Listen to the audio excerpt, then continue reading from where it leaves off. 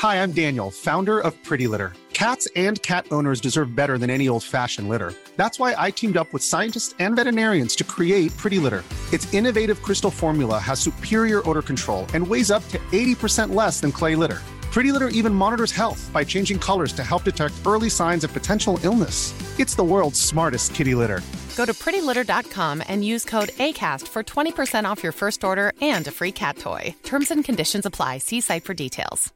Ready to pop the question? The jewelers at BlueNile.com have got sparkle down to a science with beautiful lab-grown diamonds worthy of your most brilliant moments. Their lab-grown diamonds are independently graded and guaranteed identical to natural diamonds, and they're ready to ship to your door. Go to BlueNile.com and use promo code LISTEN to get $50 off your purchase of $500 or more. That's code LISTEN at BlueNile.com for $50 off. BlueNile.com, code LISTEN.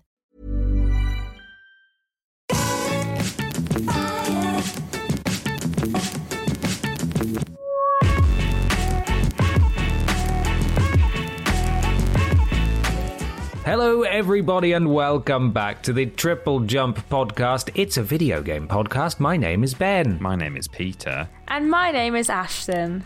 Where are you? I can't see you. Oh, I don't like it. Hello? Come to my Hello? voice. Hello?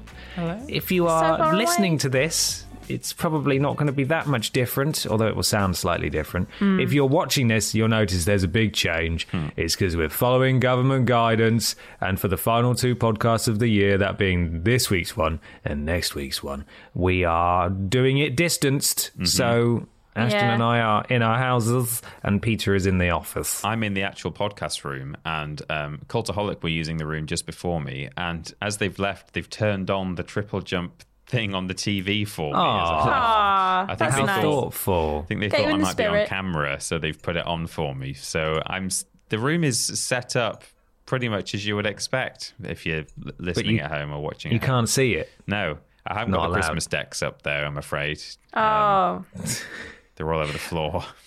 So I suppose it's time to ask, where are we walking today? Yeah. oh yeah. Can we be dashing through the snow? I was going to Or say something should we- Christmassy. Should we be dashing through the snow next week? Because that's sort of Yeah, our I Christmas suppose so. podcast, Yeah, right? Yeah. I guess. True. I guess. Yeah, I mean, Right, sorry. Dashing through the mud then today. Cool, Yeah, I guess. that's what we want. Let's dash through that winter mud. Yep. You always end up going out for a walk, don't you, at Christmas time? And it's always muddy. Yeah. Always got to Yeah. put on your wellies. Well, And then if you've gone home for just for Christmas, you didn't bring your wellies because why would you bring your wellies? You're going home for Christmas. Why would So you bring your wellies home for Christmas? You've just got your trainers or something, and it's okay, guess we're going for a muddy walk in my nice trainers, I guess. Chris And then you're Rea like- didn't sing Wellies Home for Christmas, No. did he? Absolutely. And then Exactly, you're like, he I'm didn't. not going on this walk. I don't have my wellies. And then they're like, now, look, we're here as a family. Don't Yeah. come on now. You're ruining Boy, Christmas, Peter. all want to do it. Come get some fresh air. You've been cooped in front of that game station cube all morning. Oh my god, the fresh air comment. I forgot about that. Come get some fresh air. You get square Ugh, What does eyes. that mean? I'll get COVID. I Blow don't the wanna get cobwebs fresh away. air. Oh, it's so nice to see you out of your bedroom for once. Shut up. Good it's afternoon. comments they like say, that. As you Yeah. come down at 10:30. Oh, Look who's decided to your join us. ladyship. So nice of you to grace us with your presence.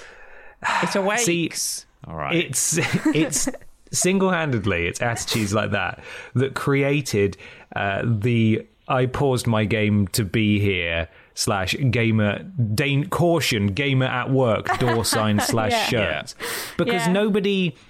nobody who grew up in that environment where which is obviously a very fortunate one, where you can sit in your room and play games and then you come out and get mildly ridiculed by people who love you and care about you very much. Nobody wanted those. That was No. created for mums by mums, I'm It's fairly also that sure. attitude that exacerbates the desire to stay in your room and play games. Absolutely, it is. If I wake up at if I've slept in a bit and it's 10:30 or dare I say it, 11 o'clock in the morning, and I'm like, oh man, then I feel like, well, if I stay in my room now until mid-afternoon, then I can go downstairs, and if they try and sass me, I can just pretend. I'd be like, I've been up since 9 actually. I've just been doing work or whatever, So Yeah. it makes me want to not go downstairs and see the family. Exactly the same with me. Exactly the same. I agree. This is our video game podcast, as you may have guessed. Next week will be our final podcast of the year. It will be our Christmas-themed one, so if you're a patron of a certain tier, and we'll get to that in a sec, maybe, I don't know, you can submit questions, so get thinking up those Christmas gaming questions. And a quick shout-out at the top here, for patrons, again, get my words out, we are going to be doing our annual Game of the Year show, the first show back in the new year. Of course, we want to run through the patron-voted Game of the Year alongside ours, so pay attention to the Patreon in the coming week or so. There'll be a post going up telling you exactly how you can get involved. We're sponsored, though, aren't we, Peter, each and every week? We are. It's very exciting. Have you heard, did you see at the Game Awards, there's that new... Unreal Engine 5 experience based on a movie that is coming out where everyone looks a bit photorealistic but slightly uncanny. Are you aware of this? No, I don't remember this. Can you explain it in more detail, please? It's very exciting, Ashton. Yeah. They have Unreal have contacted the estates of Sid James, Barbara Windsor, Kenneth Williams, all of the big Carry On stars. It's going to be super exciting. Coming soon, The Matron Awakens, an Unreal Engine 5 experience. I don't think I understand this one. Yeah, I think that's a lot of people are going to not understand that. They're not. Maybe I'm too young for this one. It's entirely possible. I mean, we're too young for that one, but I think we're maybe vaguely aware of it as a cultural reference. Someone's not watching Channel 5 on a Sunday afternoon. Clearly you've never seen Carry On Roman or whatever it's Carry On Caesar. I don't know what any of them are Camping called. is one, I Camping think. is like the only one that I'm aware of because that is like moderately actually quite, entertaining. But I have not one clue what you're talking about right now. I'm not even gonna lie. I'm like racking my brain, and I mean, Hello Matron is the only thing that even remotely is in my brain in this situation, and I don't know what that's from. So Right. I'm just gonna. Is this a good one, Ben? Is it a good one? Yeah, it's he's not a done. good one. He's done very well. I'm very proud of Peter Austin. Thank you, Ben. Unfortunately, Great. as well as it being a good one, seemingly, it's also a false one because it's a lie. Oh, Beans! that's okay. I can't That's believe right, it. Ashton. We are not sponsored by a movie tie-in Unreal Engine experience game based on the popular blue film franchise Carry On from Yes. the 70s? Yeah, I want to say Right. 70s, but citation needed. I Yeah. don't know for sure. I can't say that I've ever watched one. No, I've only watched one in full. It was on a school bus. Can you believe we were on a school trip? You know what? I actually absolutely can can believe believe it, that. yeah. That's the kind of 100%. Oh, I swore no. Oh no, it's because you're at home. Oh, Beans! That's the kind of stuff that they put on a school bus trip. But it's kind of like it's a bit saucy, and it's mostly innuendo. Ashton, these films are like very super innuendo heavy, kind of those kind of films. Matron. Yeah. Right. But you occasionally get bits of like women in very large old-fashioned lingerie and stuff like that. So I don't really know why it was on a school bus, but we're on a school trip going away somewhere, and they played that. So I don't know if someone just brought it and was like, "Oh, I'm going to pop that in the DVD player." But Probably the bus drivers. yeah, maybe. Yeah, it's a Brought bus this driving from home. kind of series, I think. Yeah, they love it. Bus drivers listening, can you confirm? Yeah. Big Carry On Yeah. fans. Let us know. So no, we're not sponsored by that. No. What we are sponsored by, as we are each and every week, are our wonderful patrons over at patreon.com/Team Triple Jump. $1 is all it takes to get access to the question post, and you can submit your questions that could be featured on this show. As I said a minute ago, you can also get access to the Game of the Year thing too, and we'll run down the top voted games of the year as voted by you, alongside mine, Peter's, Ashton's, and James Jenkins, who will be making a special podcast appearance to run down his Game of the Year choices as well in the new year. So, again, keep an eye out for that. And that's $1 a month. That's, it's a fortnightly, it's a weekly podcast, sorry. So that's, It is. It's like 25 pence or cents, 25 cents. 20p, per podcast. maybe. 20p perhaps, yeah. Bargain. Pretty good. It's pretty good value. There's loads of other tiers available as well. Obviously, we've completely shaken up our what's it called? Patreon output over the past few months. So there's loads of cool rewards and tiers. Go check them all out. One tier, you get access to the After Dark podcast, which is fortnightly, and we're going to record right after this one. So you might want to listen to that. There's another thing, though, isn't there, Peter? There is. There's another thing that you can do to support us, and that is by going to Triple Jump Facebook, which is facebook.com/Team Triple Jump. If we get to 10,000 followers, we will pay James Jenkins. We will pay Ashton Matthews. We will not pay the mods. And that is a promise. And Peter and I can get more caviar. We can, yeah. It's really hard, every day when I can't have lunch because I've not been paid this week because people haven't followed the Facebook page.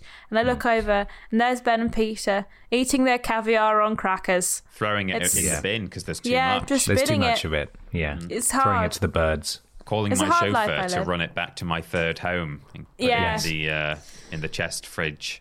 Yeah, it's really hard. So if you could just follow the Facebook page, maybe one day in the distant future, I'll be able to afford my own caviar and I'll finally get to see what it's like living the dream. Or at least a Tesco basic ham sandwich. Yeah, Yes. I'll take a basic ham sandwich, to be fair, as long as it's not got Just mayonnaise in it, because Ugh. gross. Mayonnaise. What are Blech. you talking about? Gross. Hate it. Yeah. So please follow the Facebook page. Thank you so much. Please, Stu. thank you. I've got a question here. It's from Paul McGee, who says, Oreet Bap, what is your take on Sony announcing the super splendid, colourful plates for the PS5? Is this giving people what they want, or a shameless cash grab for something that should really have been an option at launch? I personally think the black plates will be the biggest seller, as we were all expecting the PS5 to be a sleek black console, and now it messes up the feng shui in my game room. Love all the content as always. Pope McGee, X. Thank you, Paul. Keys. Thank you, Pope. Thank you, Paul. I think it would be a bit far to say that it is a shameless cash grab. I think I wouldn't necessarily have expected different coloured consoles to be an option at launch. It's nice when you do have that at launch. I think the Switch had a couple of options, didn't it, from the very beginning? I think you could. Citation It was needed. red and blue, I think, but you could purchase other coloured Joy-Cons. Oh yeah, I believe. so it wasn't an option to just choose. Well, yeah, okay, but No, even, I even don't so, think so. if there's the option to have a different color console at launch, I think that's just an extra benefit. Really, I would never expect that to be an option. So in that sense, I wouldn't call it a shameless cash grab to have. It's not like they've held back on that and decided, oh, we're going to release it later on and charge people extra. Like EA with The Sims, where they're like, we're not going to add pets until 3 months down the line. It's not that. And I also agree with Paul in the sleek black console that we all wanted is, that I think is maybe going to be the biggest selling point for some people. So for me, to answer the main question, I have never really been that bothered about what color my console is. I've never bought a special DualSense controller or anything like that. I've never really gone out of my way to get cosmetic upgrades for my console or my hardware. However, the one thing that I do find appealing is perhaps having a black console just to match everything else in the room. I think in that sense, that's quite appealing. But I'm not going to go buying a pink one or a blue one or a purple one. I don't think the color options are that great, to be honest. I see what they're going for. They've got this whole kind of, Isn't it Galaxy that they... Yeah, it's like a space kind of vibe, isn't it? It's like It's also the colours of the Borealis. bisexual flag, which a lot of people love. Yeah, I saw that on including Twitter. me. Oh, I hadn't noticed that, but that's good. Yeah. Okay, cool. The light blue one, I think, looks extremely cheap, personally. It Yeah. just I think looks the like pink something one you'd does as get well. from Wish.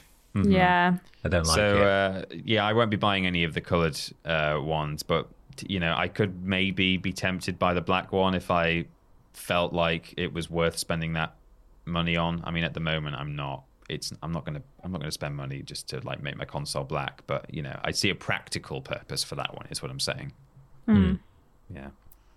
Ashton, are you going to buy one of each so you can have the bisexual flag in your in your living room. So Well, then cost effective. I'd have to buy 3 PS5s. That's what I mean. Yeah, you have to find them first. That's true. We have 2 if I stole my boyfriend's, but you know, I really like the red one, the reddy pink one that they brought out that matches the controller that they'd already Yes, brought I have out. that controller. That is Yeah. a nice looking one.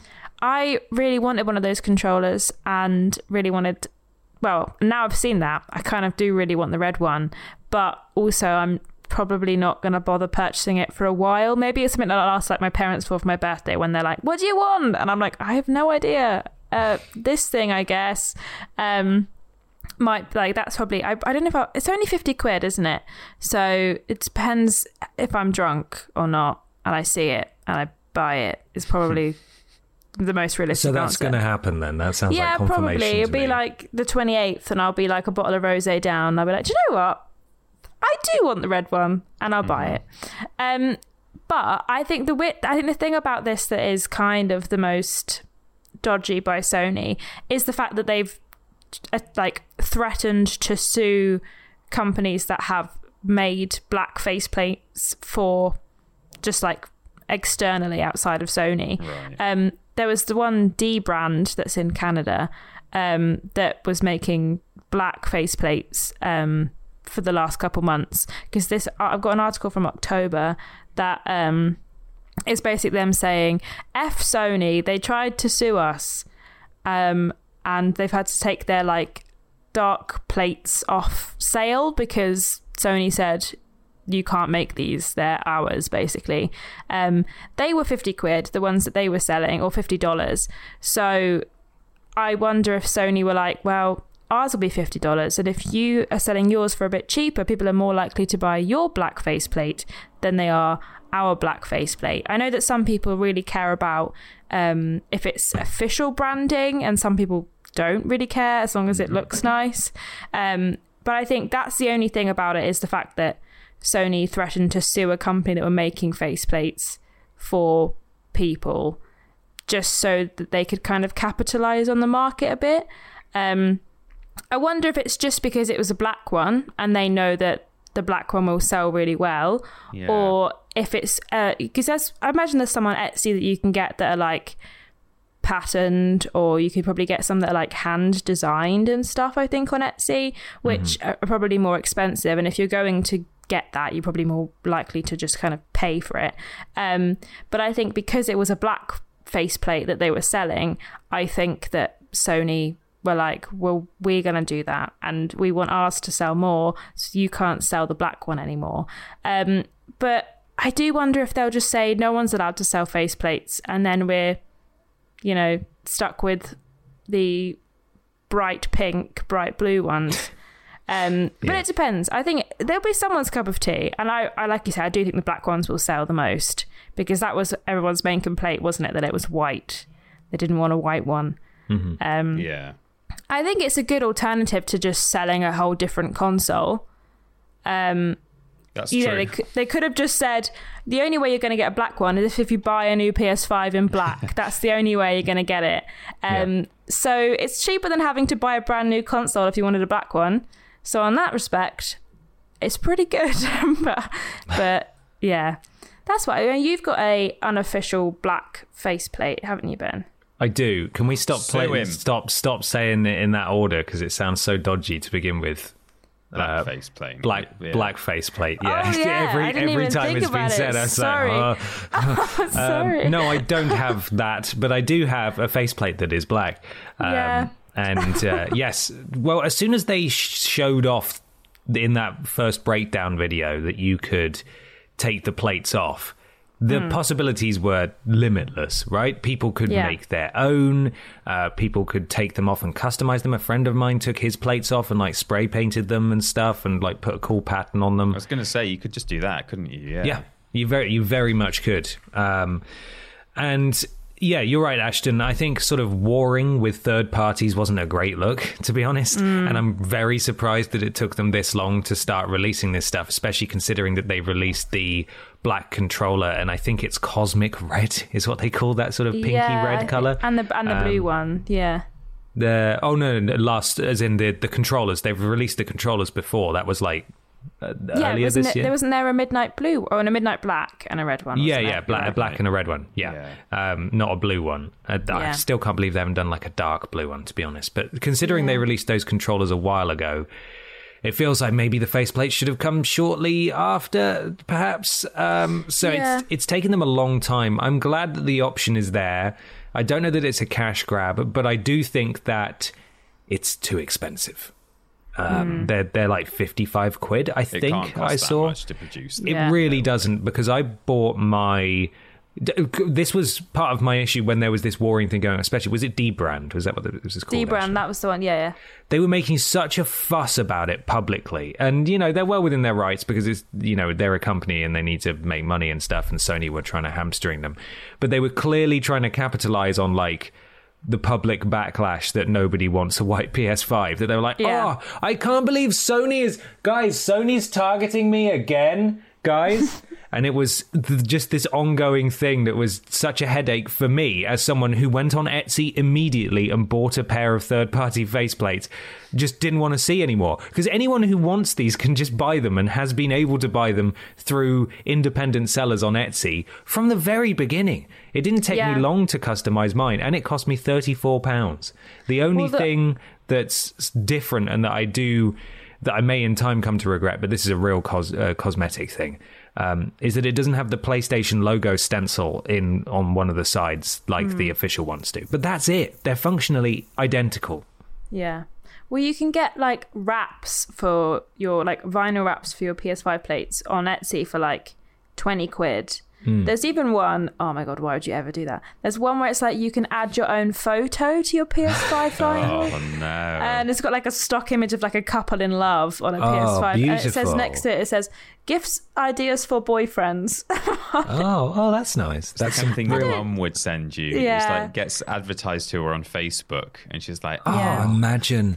And she comes over, and you have to put it on out of guilt, and you have to deface your PlayStation every time with this she's coming over, you have to quickly dust off the family blurry, photo blown up family photo where someone's slightly cropped off the side and it's stretched wrong. It's also like this on this same thing. It's also for the controller, so you could, but like the controller they've kind of stretched the picture over the face of the controller. It looks ridiculous. But yeah, you can get them for like 20 quid. I'm glad that it's an option. I do think if people want one, they can get one right now for cheaper. And you can find them very easily on Etsy. You just search PS5 and that's it. It's dead simple. I'm glad it's an option, but it should have been done sooner. It could have been handled a lot better, and it should be cheaper. But it's there. And they're doing lots of different colours. And you're right, Ashton. They're not selling us a brand new console each time. If they did, that would really be taking the piss, because the plates come off. They would still find a way, though. I wouldn't be surprised. They would. Yeah. It's like how the Switch sold the like Animal Crossing Switch that had like the back of it was patterned with like Animal Crossing kind of logos and stuff. But that was like the only difference was the fact that they'd like put a decal over most of the console, and they just resold the Switch as a whole. You couldn't just get like, I think you could eventually just get the Joy-Cons, but you couldn't get like just Animal Crossing Joy-Cons externally from the actual console itself for a while, until after I think they did eventually, but it was a while afterwards. Yeah, so it happens quite a lot. Xbox and PlayStation have done it. Xbox have had various Halo versions, and PlayStation, PS4 had loads of different editions. They had Star Wars and Spider-Man and Final Fantasy, all sorts. And I would love the option to buy some of those controllers separately. Yeah. But there we are. Well, it's time for something, isn't it, Ashton? Yeah, we've never done this before. It's special because we're doing it from home. We thought mix it up, try something new. It's time to talk about what we play in. Oh. It's what we play in time. Time to talk about what we are playing. Peter Austin, what have you been playing? I have almost finished Grand Theft Auto 3. I can't believe how long it's taken me. I mean, I've not been playing it like hours and hours every night, back to back kind of thing. But I've, basically it's all I've really been playing for the past couple of weeks. And I don't always sit down every night and play games, but it's kind of taken me a little while. There's more things to do in that game than I remember. And it's nothing. It's not like super exciting side quests, or there's not even that many interesting collectibles. But there's just a few little extra bits and bobs that you can do that kind of keep you entertained. You can there's those bonus vehicular based missions you can do where you can, if you jump into a police car or an ambulance or a fire engine, you can activate you drive around and try and catch criminals or take people to the hospital or put out fires and stuff. So that's always there if you feel like you want a break from gang crime.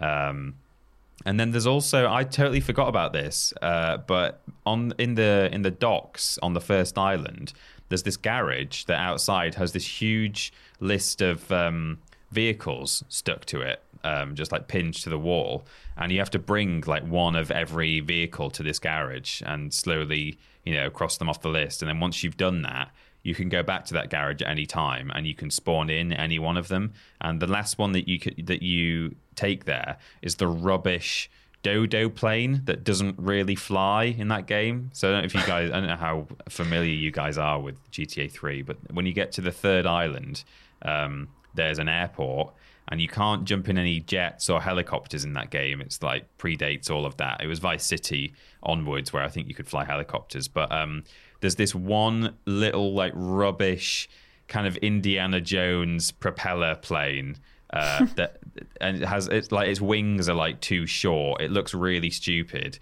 and it will only fly if you're going a certain speed, and you can only gain speed when you're on the ground, revving the engine. So basically, you drive along a runway, which gets you enough speed to get it into the air, but then once you're in the air, you start to just lose speed immediately, and eventually you'll just run out of lift. And if you're really good with it, and it takes a lot of practice, you have to gain altitude while you've got speed, and then when you run out of speed, you nose down and plummet towards the earth, and then that allows you to gain more speed, and then you can pull up at the last minute before you crash into the sea. So it's fun to do, even though it just doesn't work at all. And that's the last vehicle you have to get to this dock. So now I'm able to spawn in a plane from this garage whenever I want, which is nice. Yeah, it's been nice, moderately entertaining. And there've been, the bugs that have been almost keeping me going back, to be honest. I just can't really get enough of them. It's not broken to the point that it's unplayable. It's just stupidly entertaining. Every single time I play, something happens. So, nearly finished with that. And I actually played a little bit of Crash 4 this week. I saw someone had posted one of the music tracks on Twitter, someone I follow, and I was just listening to it thinking, man, this game, it has such a good soundtrack. And it just made me think, it's been a while. I've not played that game since it originally released, and I, played it kind of from start to finish. I never 100%ed it, and I never will, because those time trials are just not fun enough to warrant grinding through. But I just thought, I'd go back and just play through the levels and re-experience it again. So I've been doing a little bit of that this week. I don't think I'll necessarily go all the way through, but I just thought, not played that since it came out. So just a little bit of Crash 4 too. Lovely. Ashton. Thanks so much, Peter. It's so nice to hear what you've been playing on this brand new segment. Yeah. So me and MB have been hanging out this week. He's currently in Newcastle, and he bought Hyrule Warriors with him for the Switch. So we had to go at that in the co-op mode, because you can do the story in co-op. And I have to be honest, I didn't have a single clue what was going on the whole time. I was trying to follow the map, and it was basically if something's pulsating, that's where you have to go on the map. But at certain points, everywhere was just flashing, and I'm I don't know what I'm doing. I don't understand what's happening. I'm just spamming the punch button and the jump button and hoping for the best. It was fun, but I didn't have a single clue what was going on the whole time. But just smashing through waves of enemies is 50 100 enemies just like surrounding you and just being able to just take them all out in a matter of seconds is quite satisfying, I have to be honest. But yeah, I did not have a clue what was going on. I've also played this week some Deathloop, and I have to be honest, I love it. I've really enjoyed it. I played it over the weekend on MB's PS5, and he was kind of watching me play it because he was like, oh, I'm going to try this and see what it's like. And I managed to find like 3 or 4 different things in my first couple run-throughs that he'd never seen before, that he hadn't found in his kind of run-throughs as well. So I felt proper smug because I was like, I am so pro at this game, I'm finding all of the secrets. I managed to find like 2 orange guns on my first couple like run-throughs, which are really good, obviously. Nice. And again, felt really, really proud of myself. And I think it's really clever. I've really enjoyed it. I know that I kind of preemptively know that the end is maybe a bit disappointing, but from what I've played so far, I've really enjoyed it. And it's been fun to kind of piece together the order of what I need to do things in. Like, I know I need to go to a certain area because it's the only time I can kill a certain person thus far, that I kind of hadn't even thought about until I realised that was the only time I could go and get her. And I've really enjoyed it. I think it's really clever, and I love the mechanics of it. And I thought I wouldn't like it because I don't really like having to redo things over and over again. But I've always found something different, and I've always kind of explored and found something else. I've managed to kill people purely by accident. I think I killed one of the visionaries. Like in House of Ashes. Whoops. Yeah, basically. Yeah, just my violent streak has come in handy in this game. I just kind of shot someone and they were like, visionary killed. And I was like, huh? What do you mean? How did who? I don't even... You're like, okay, if Mr. cool. Bean was an assassin. Yeah, basically, just the most accidental assassin you've ever encountered. But I've been really enjoying it, and I'm really excited to play some more over the weekend. And I'm gonna finish it. I'm determined. I'm like, hello boyfriend, hello cats. Please don't talk to me. I've got to play Deathloop. I think it's such a good game, and it's all I've been thinking about all week, and it's hard because I haven't been able to play it since I came back to Newcastle. So I'm excited to play some more Deathloop. Nice. What about you, Ben? What have you been playing? Yeah. Well, I just got the platinum in Deathloop over the weekend. Yeah. So I've finally done it all. I've finished it, and it took bloody ages. It was a real... Some of those last few trophies were you do have to follow a guide for this. Like, there's no way you're going to accidentally do this. And by the way, if you mess even one small aspect up, you're going to have to do it all over again. Sucks for you. So there was a lot of trial and error. Sometimes I know there have been a lot of problems with trophies that are bugged, and there was one in particular that just simply was not working for me. I followed several different approaches to doing it. It was basically taking out one of the visionaries in a very specific way. Right. And seemingly there's a lot of different ways you could do it. None of them were working for me.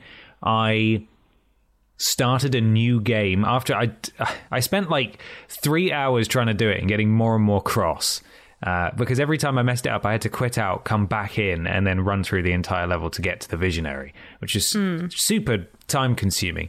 And I ended up shelving it, doing all the other trophies, and then coming back to that one last, and started a new game after it still didn't work, and ran through the game up until the point where you have the ability to go to that visionary, which was maybe like an hour and a half. Still didn't work. So clearly there was just something wrong with the version that I had installed, or like maybe the latest patch had bugged it up. Right, but there were lots of people online saying they had the same problem. So I deleted the game, put the disc back in, and then paused the patch. So I was playing it without a day one patch. And let me tell you, there's a lot that's been polished since it launched. A lot of weird things. The main menu logo is different. Sort of, there's basic, rare, very, very nice and legendary. That's sort of how I would categorize the sort of rating system of things in that game.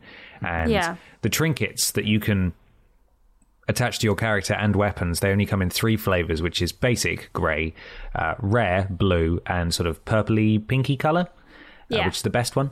The blue ones, as I discovered, used to be green, because they're green in the unpatched version. I thought that was an interesting little thing there. But basically, I got to that boss, had to run through the start of the game again, and it worked. I got the trophy. And so clearly there was just something wrong with the version I was playing. So that's done. Deathloop platinumed.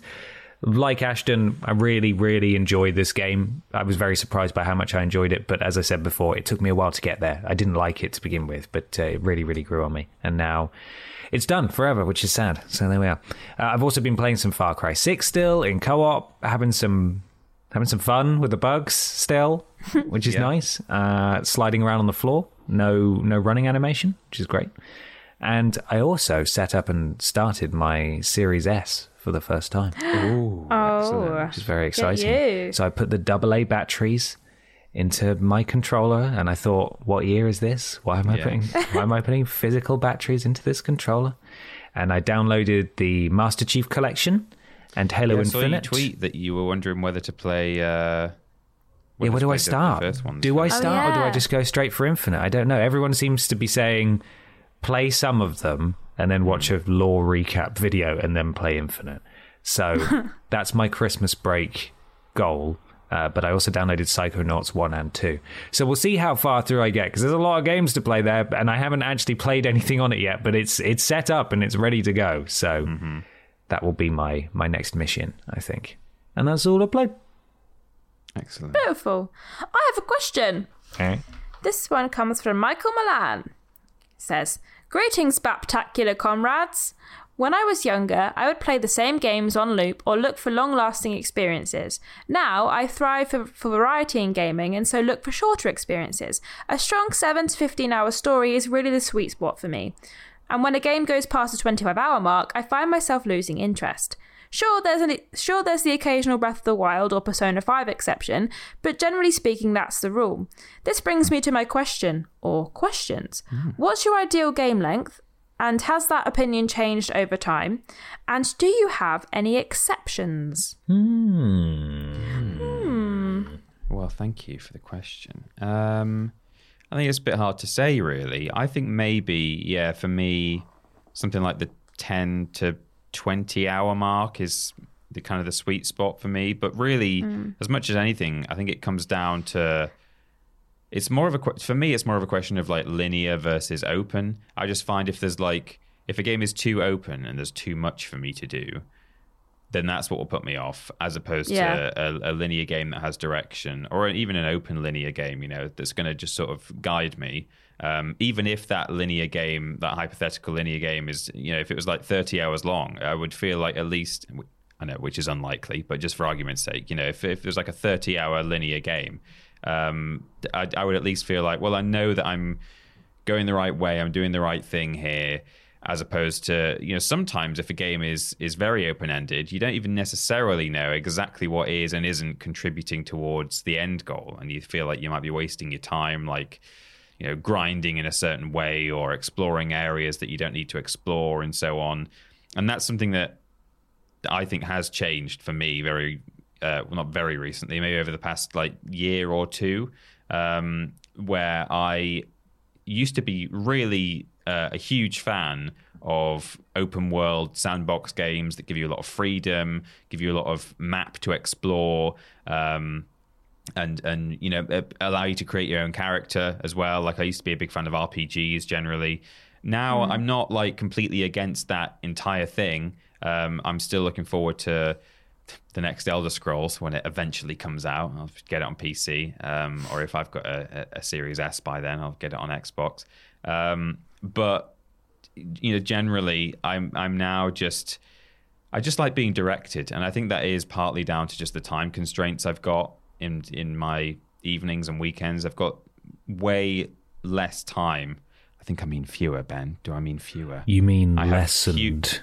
lessened time on my weekends and in my evenings to play video games, and so I like to know that the game that I'm playing, I'm gonna get there. I'm gonna get to the end in a reasonable amount of time and be able to feel that satisfaction. Whereas if something's too long, too open, I've talked before again as well about how if it's been too long since I've played a session of a game, I can very easily drop off, even though really if I actually just put in the effort of sitting down, booting it up and getting back into it, it wouldn't take me long to remember where I was, remember the controls, remember the tactics and stuff.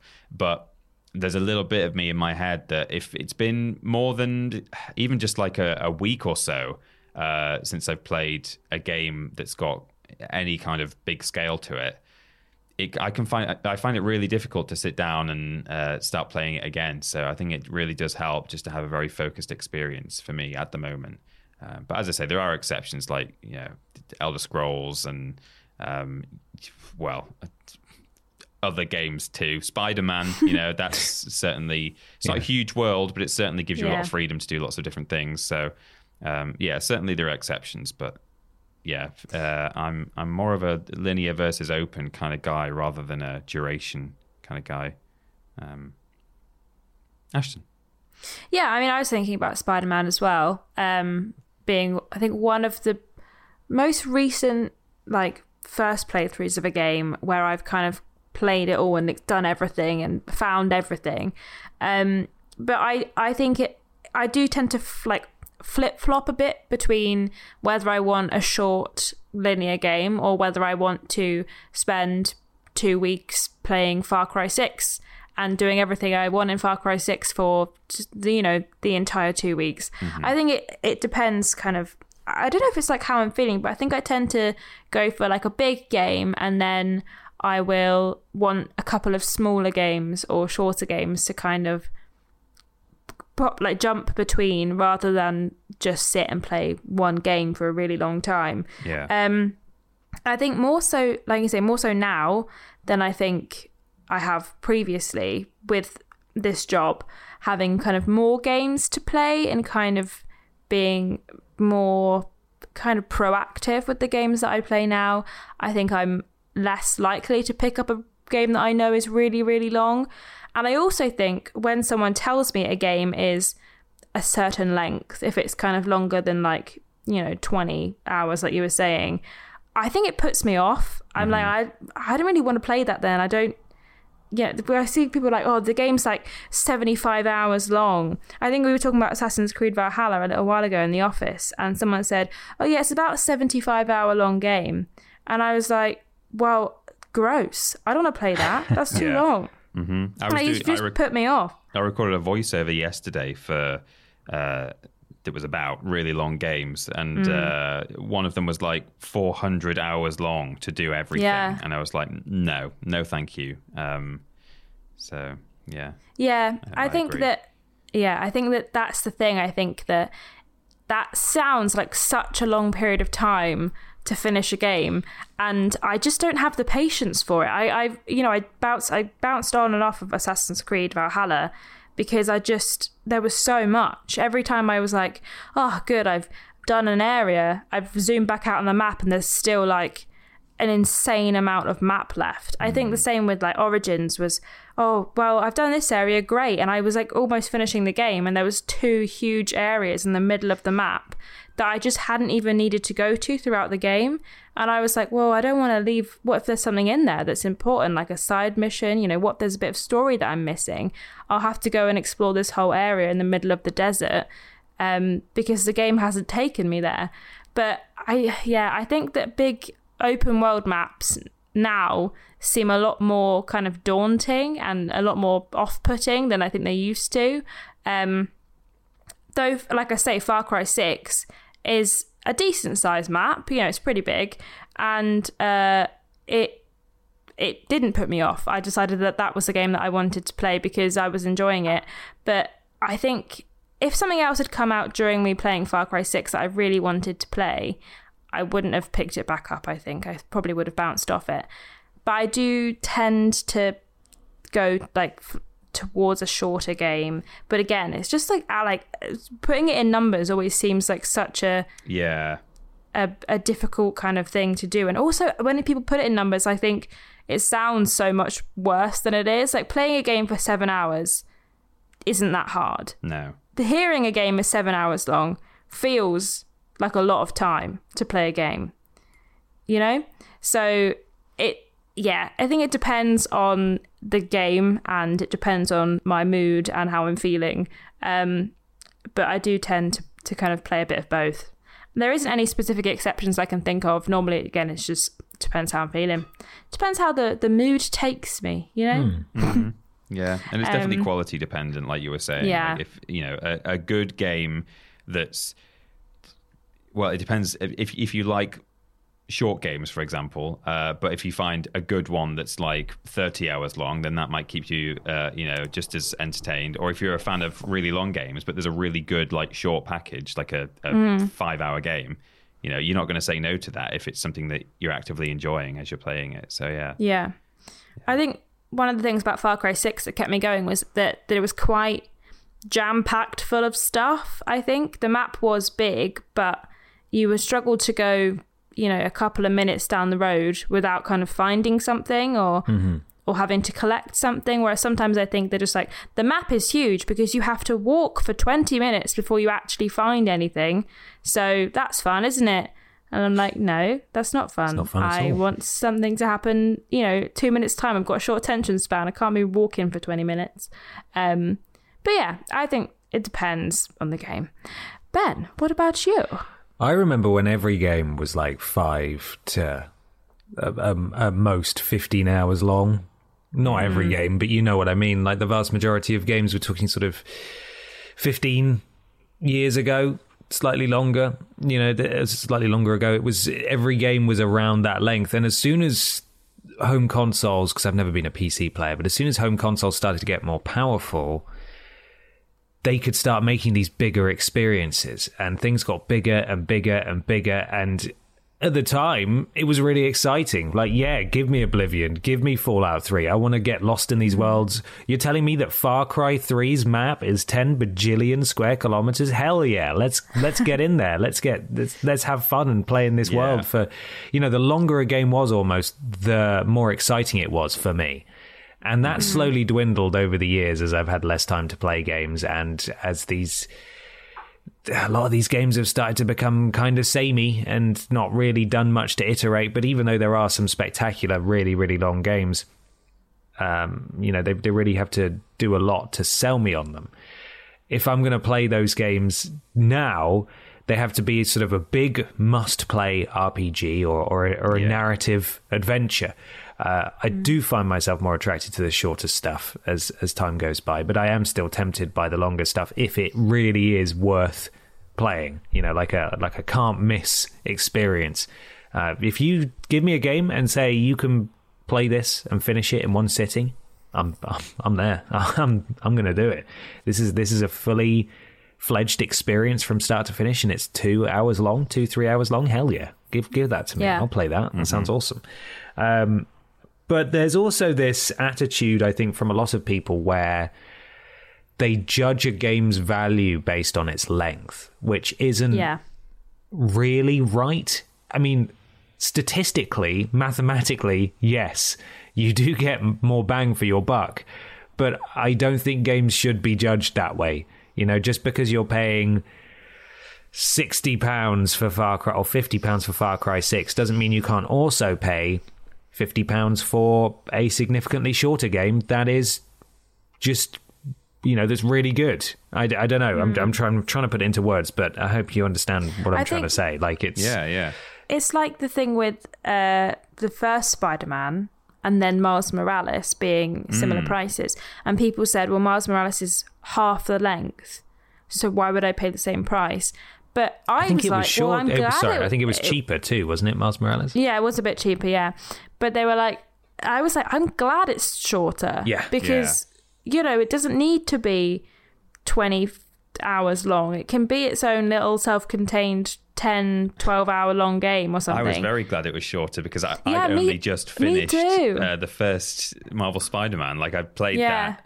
I'd finally just completed that, and in preparation for Miles Morales. And I thought, man, if the second one had been, if Miles Morales had just been a second Marvel Spider-Man in length, it would have been probably too much for me. But yeah, it was nice just to have a slightly more, it was like the story. best of. You got the best of the first game, the original, the Marvel Spider-Man, without unnecessary bloat. And I'm not saying the original was like too big, but sometimes you just want to experience all the more of the same, but just the good stuff kind of thing again. Yeah.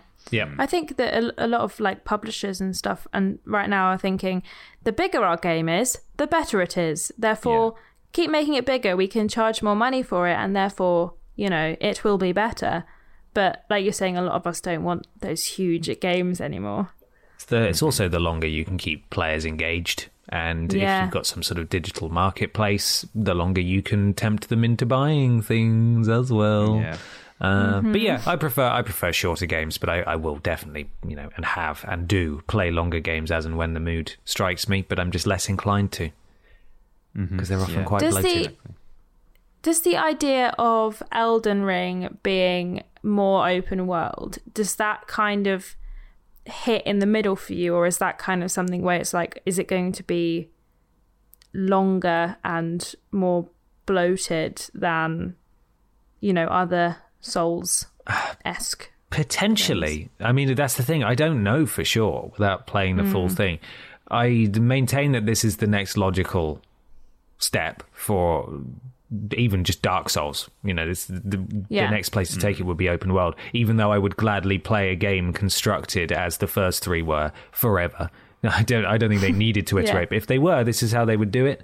It very much falls into that category of, if someone told me this game was 60 hours, I would say, oh man, okay. But if someone told me it's 60 hours, but it's made by From Software and it's basically open world Dark Souls, then it ticks the box of, okay, now I'm willing to try this. Now I'm willing to give this a go, for sure. Fair. Yeah, there we are. Very good. It's time to move on to something a little strange. It is. A little peculiar. Yes. It's called Weird News. Oh. I have paper, I don't know if you do. I'm rattling it. I do also. Planning for your next trip? Elevate your travel style with Quince. Quince has all the jet-setting essentials you'll want for your next getaway, like European linen, premium luggage options, buttery soft Italian leather bags, and so much more. And it's all priced at 50 to 80% less than similar brands. Plus, Quince only works with factories that use safe and ethical manufacturing practices. Pack your bags with high-quality essentials you'll be wearing for vacations to come with Quince. Go to quince.com/trip for free shipping and 365-day returns. Quality sleep is essential. That's why the Sleep Number Smart Bed is designed for your ever-evolving sleep needs. Need a bed that's firmer or softer on either side? Helps you sleep at a comfortable temperature? Sleep Number Smart Beds let you individualize your comfort, so you sleep better together. J.D. Power ranks Sleep Number number 1 in customer satisfaction with mattresses purchased in-store. And now, save 40% on the Sleep Number Limited Edition Smart Bed for a limited time. For J.D. Power 2023 award information, visit jdpower.com/awards. Only at Sleep Number stores or sleepnumber.com. Mom deserves the best, and there's no better place to shop for Mother's Day than Whole Foods Market. They're your destination for unbeatable savings, from premium gifts to show-stopping flowers and irresistible desserts. Start by saving 33% with Prime on all body care and candles. Then get a 15-stem bunch of tulips for just $9.99 each with Prime. Round out Mom's menu with festive rosé, irresistible berry chantilly cake, and more special treats. Come celebrate Mother's Day at Whole Foods Market. It's weird news time for some weird video game news. Peter, what strange gaming news do you have? Hold on a second there, Potter. Weird news just in. The podcast producers have not been read. Help! It's there. I see it. Sorry, we're going long, and I'm just forging ahead without them. Sorry, podcast producers. Did you know that if you go to patreon.com/Team Triple Jump, you can support us at a certain tier and become one of our wonderful podcast producers, and you get and a shout out. And be routinely forgotten by Ben Potter. Yeah, intentionally. And you get a shout out at the Weird News time. Ashton, do you want to start us off? This week's Weird News is sponsored by Checkered Omega, Sean Legg, Trick 24, Evan Breidenbach, GY Goliath, Ellie Nicholas, Hutcher 10, Melody Melody L. Bonnet, Harrison Calnan, Dylan, Gabrielle Philippink, and Katie Jarrett. Amazing job. Thank you very much. Patrons. Thank you. Now, it's time for Weird News. Weird News. I've got a weird news here. This was submitted by one of you listeners. Don't forget, you can head to either facebook.com/Team Triple Jump, where you can follow the page, by the way, please, or twitter.com/Team Triple Jump. And there will be social media posts on there before each podcast recording where you can submit weird news of the week, and we might read yours. This one is from Joach Dix. I'm not sure if I'm saying that first name right, but thank you very much. It is according to 9gag.com. Oh, wow. Wow. Gamer gets banned for 8,000 years for Kim Jong-un KFC car design. What? The author is listed just as 9gag. It says by 9gag. And it's approximately a 1-minute read. We'll see about that. A Forza Horizon 5 player was given an 8,000-year ban because his design in question features Kim Jong-un alongside the KFC logo with a Send Nukes hashtag and the New Balance logo, which now reads Nuke Balance. There's then a screenshot of it, which I'll send to you guys in a moment. In fact, I should send it to you now while I'm reading it. Copy link, Discord. Just walking you guys through the process of how I'm sending this. Yeah, thank you. Go to the correct conversation where we're all talking right now. There it is. And go into the chat and press paste and send, and then you guys can go and look at that. Oh, wow. There's also then a screenshot of a tweet underneath that says, the creator of this decal got banned for 8,000 years in Forza. I will keep it on my drag-tuned Isetta forever in his name. So here we go. According to the Reddit post, I want to add that Playground Games has nothing to do with this ban, as they do not enforce the game in any way. This ban was issued by the enforcement team at Turn 10 Studios. He continued, I've seen other websites covering this story. I read one saying that my friend may have a history of making these types of liveries while they interviewed a Turn 10 Studios employee. This is not true. I've known him for the better part of over a year, and this is the one and only time he has ever made a livery like this one. Am I saying that right? I'm not aware. I want to say that you are, but I don't know.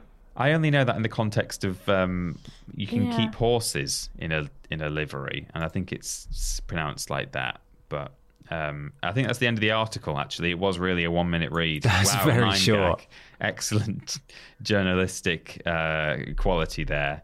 It's just a Reddit quote, pretty much. But okay. So a guy made a KFC Kim Jong-un Send Nukes decal for his car. Got banned from Forza Horizon 5 for 8,000 years.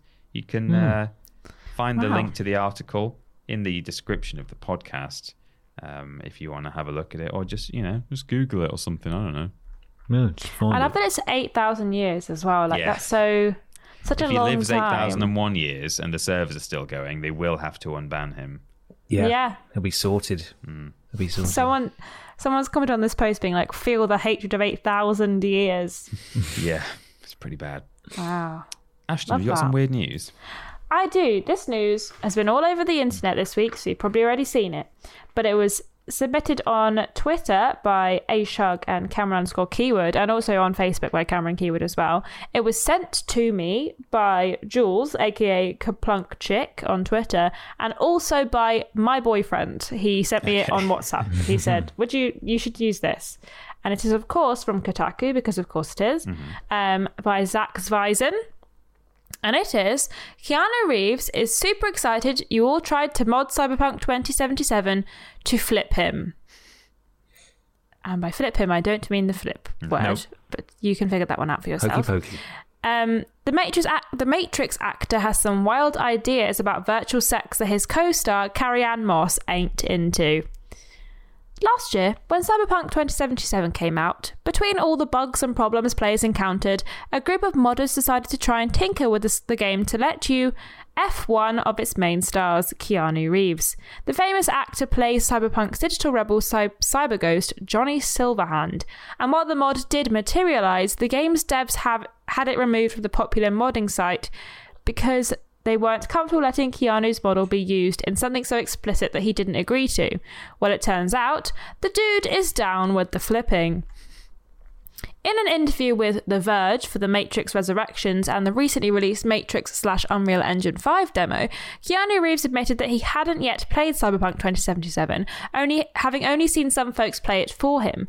However, he still got very excited about the prospect of people modding Cyberpunk 2077 to have sex with his character. We're talking very excited, even fist pumping and cheering when told that his was the most popular request for players looking to bang in-game NPCs. However, when the interviewer explained that dev CD Projekt Red had banned the mod because they were not sure it had this permission to do this, Reeves reacted with genuine sadness, even letting out a long "aww," like a kid seeing a box of candy that was just out of reach. When asked how he felt about all this, about players wanting to F him in the game, Reeves was pretty positive about it all. "Oh my god, it's always nice when it's nice and, said Reeves. However, his Matrix co-star Carrie-Anne Moss made sure to interject at that moment to let folks in dark corners of the internet know that she's very much not down with any kind of virtual effing. I, on the other hand, say, "No thank you," said Moss. "No thank you, Keanu's fine with it." At this point, Reeves interrupted his co-star and proceeded to explain how there is a lot of money in porn and how VR and the metaverse, could be part of some grand plan to let you F his digital celeb avatar. And then he says, so you could not even have to be there. People could have digital sex with your digital avatar when it's, what's it called right now? For members only? I think he's talking about OnlyFans. You could do a whole thing. Explaining Reeves gushing in a way that makes it seem like he's been thinking about it for quite some time. "Oh my god, then you get the suit that's probably made in Sweden or some German thing. Oh my god, then you've got the VR thing, then they've got data on you like arousal metrics." It's around this point that Carrie-Anne Moss gave her thoughts on what she was hearing, adding, "I hope that I do not live to see this." But Reeves isn't done. Not even close. He continued even Keanu, while at this point both read the room. Read the actual room that you are in. She's not comfortable with this conversation. I know. He continued even while at this point both the interviewer and his co-star seemed confused and worried about him.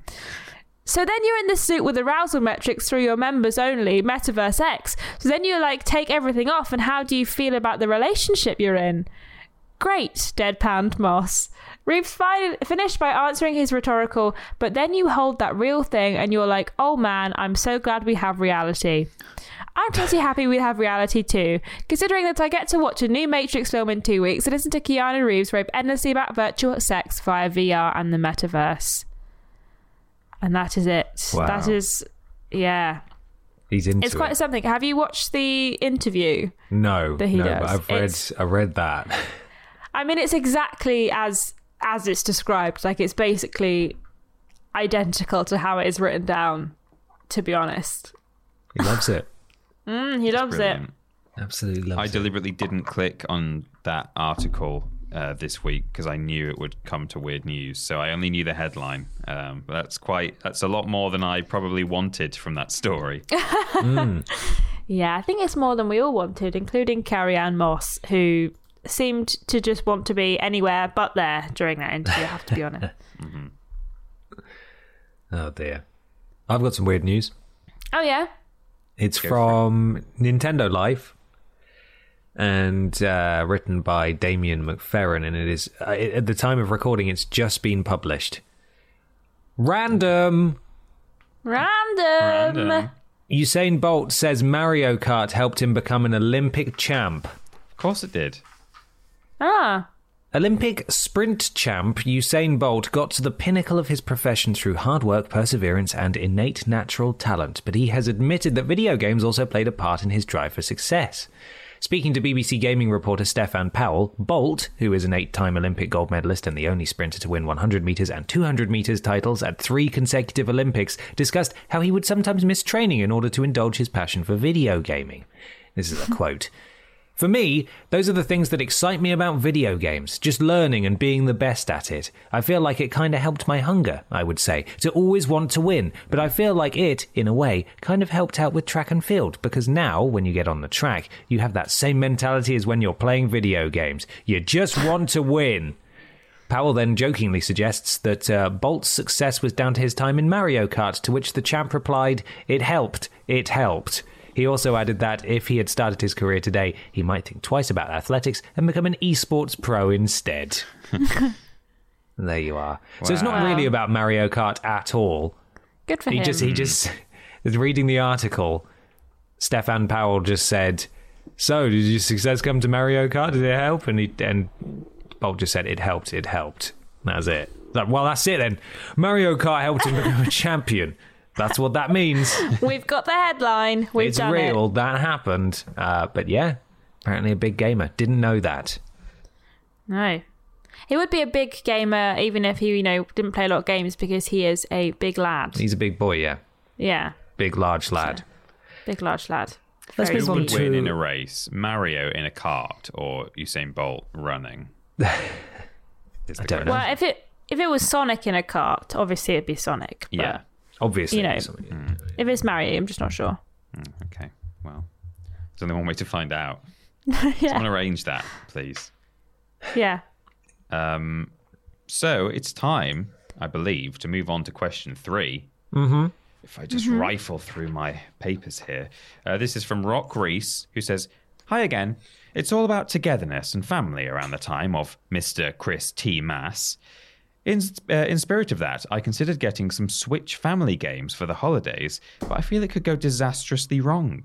Have any of you ever tried playing games with family members and had it just not go well? Let's see if this question causes as much chaos as the last one. You can blame it on my anecdotal questioning." Thank you, Rock Reese. Thank you, Rock Reese. I think I'm fortunate in that I don't think I've ever had it go badly playing games with family members. Certainly not in a kind of party game setting. I do have one memory of playing my PS1 and my dad walked past and he recognized that the game was set in London and he was like, he's like, "I know that road." It was the bridge next to the Houses of Parliament. I don't know which one that is, but the one that has Big Ben right next to it. Is that London Bridge? Yeah. Might be. I don't know. But I was just driving along there and Big Ben was there and he was like, "Oh, I know that road." And he was sort of suddenly, his interest was piqued. And I guess he'd never really considered that there might be virtual representations of real things in video games. It's not just about, chopping people's heads off or being a purple dragon. Now, this is the PS1 we're talking here. And he sat down and wanted to have a go of this game.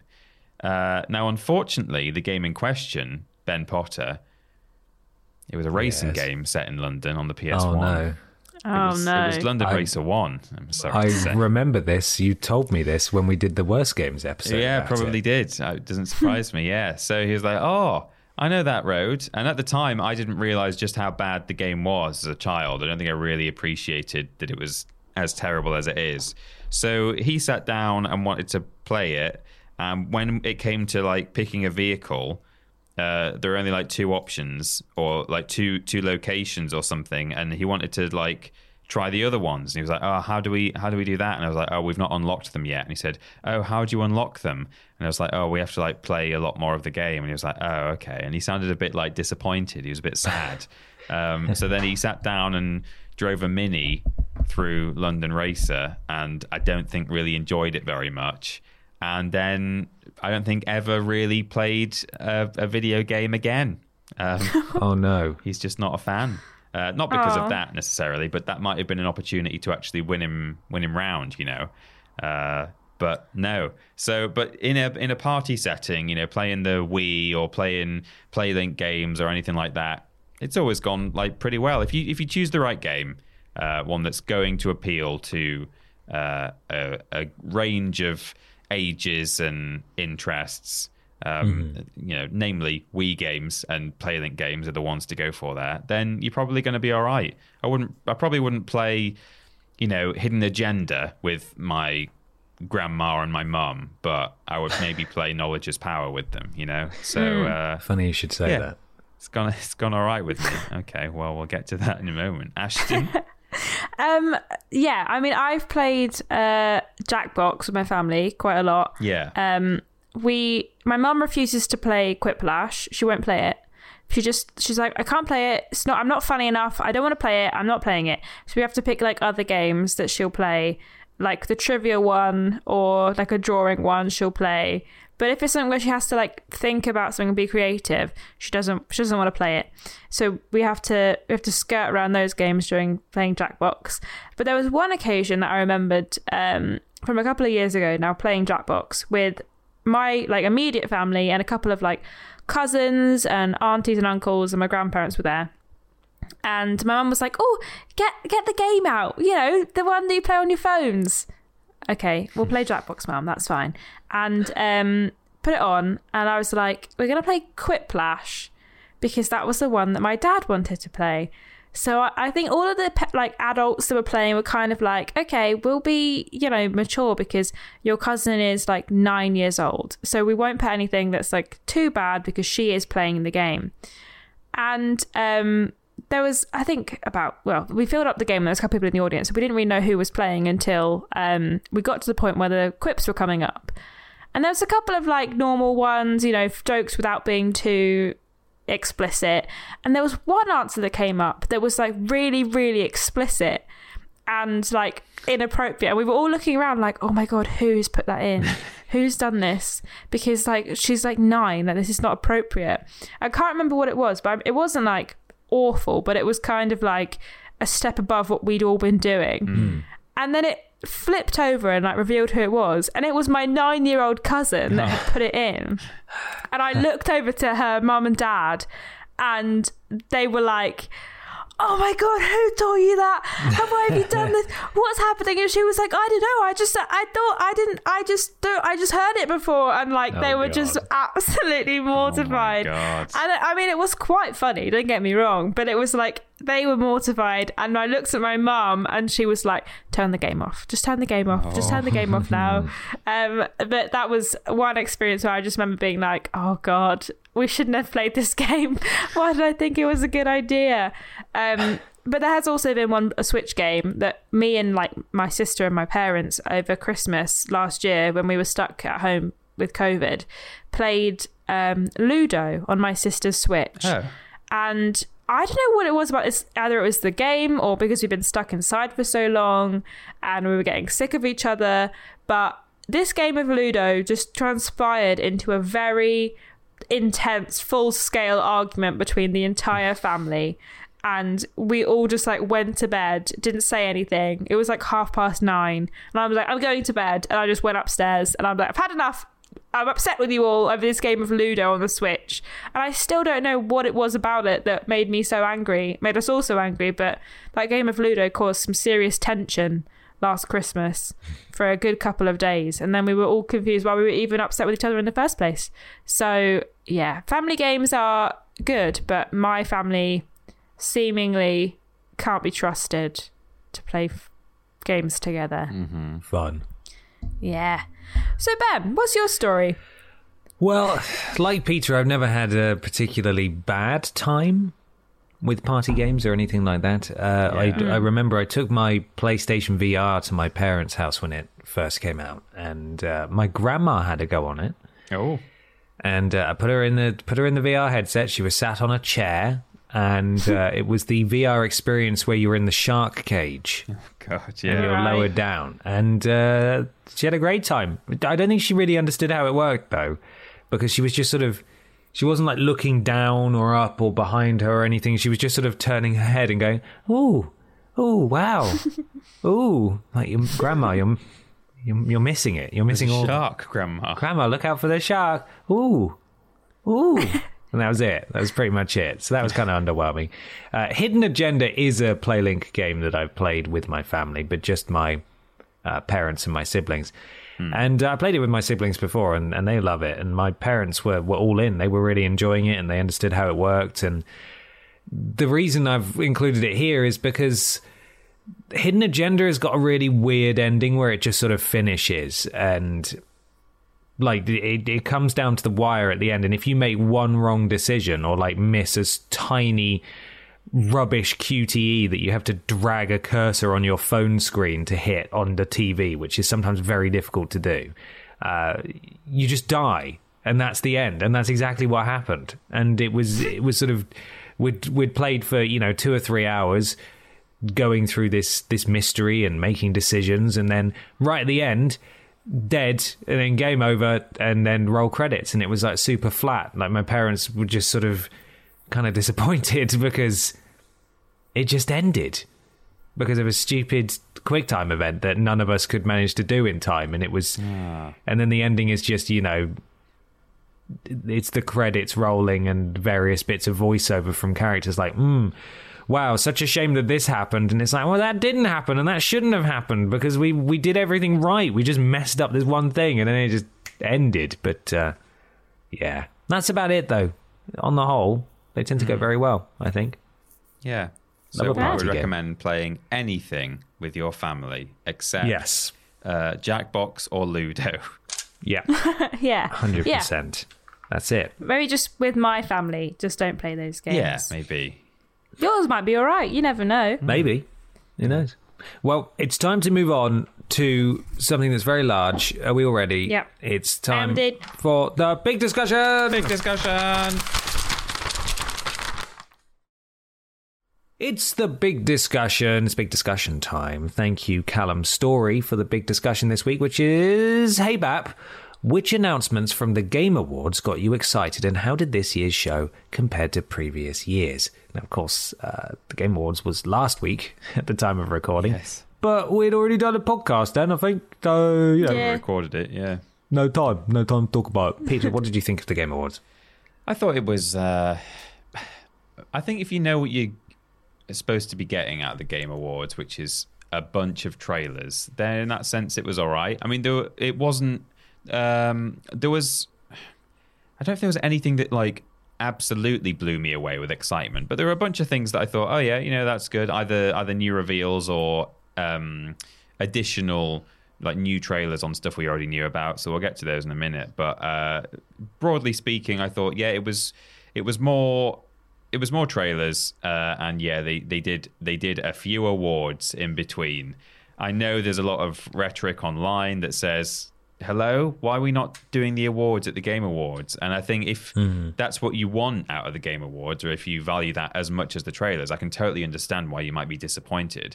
But as I say, to me, it's about if you know what to expect from the Game Awards, and if you're at peace with the fact that it is really just a big, kind of a corporate event in a sense, or it's it's just a big advertising campaign, a lot of money changing hands, then I don't mind. That's what I sit down and watch it for. I don't sit down and watch it to find out who won the awards. I'd happily just go to bed and read about it in the morning, if not. So yeah, I didn't mind that. I thought there was still a bit of I didn't really like the way that Jeff tried to address the Activision thing, but refused to say Activision.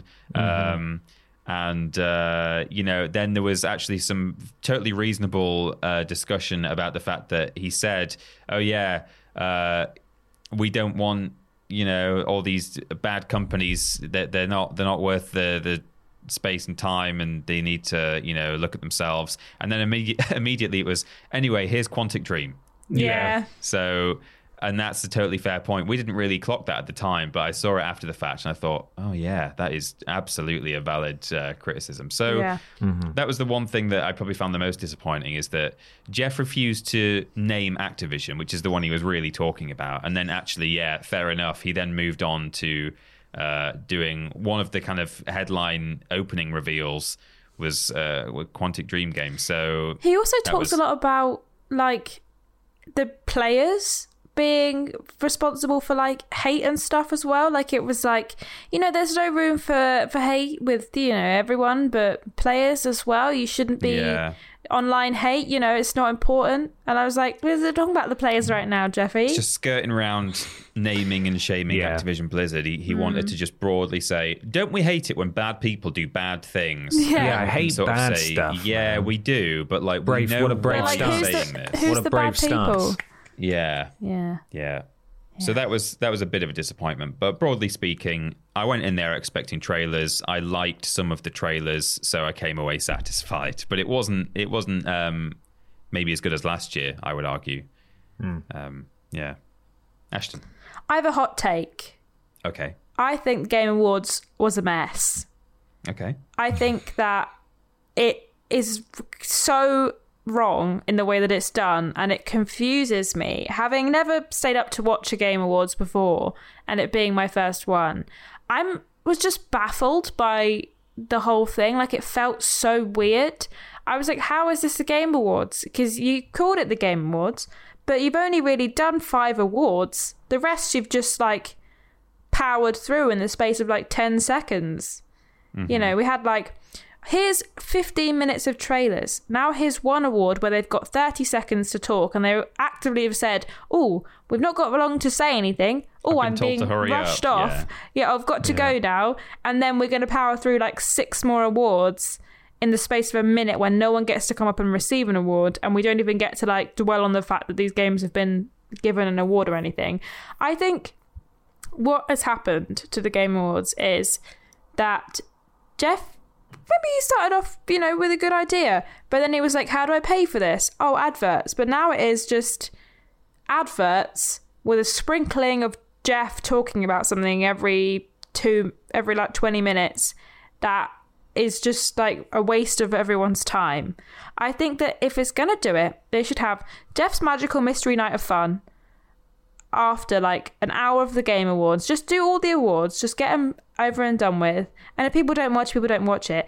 And then after, if you want to pay for your Game Awards, you just put in all of the trailers. Like, you just have Jeff's Magical Mystery After Party, and he just has all of his like trailers that they play, and that all the advertisements come in one go, so that you can actually, for the people who do want to watch the awards, and for the people that have worked their ass off to like win these awards and try and get them, actually have time to like take it all in and talk about things. Because these devs have worked really hard to win these awards, and then they don't even have a chance to like say anything. They just like rush straight off.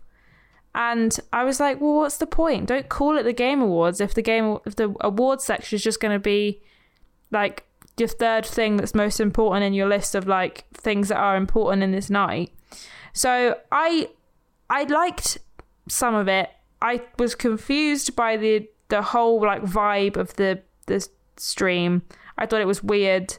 I couldn't tell who was benefiting really in terms of like, well, I could. Jeff Keighley was benefiting, but it was one of those things where it felt like no one really wanted to be there in person. There was loads of people who were just kind of there to either deliver an award or, just be nearby in case they might have won one.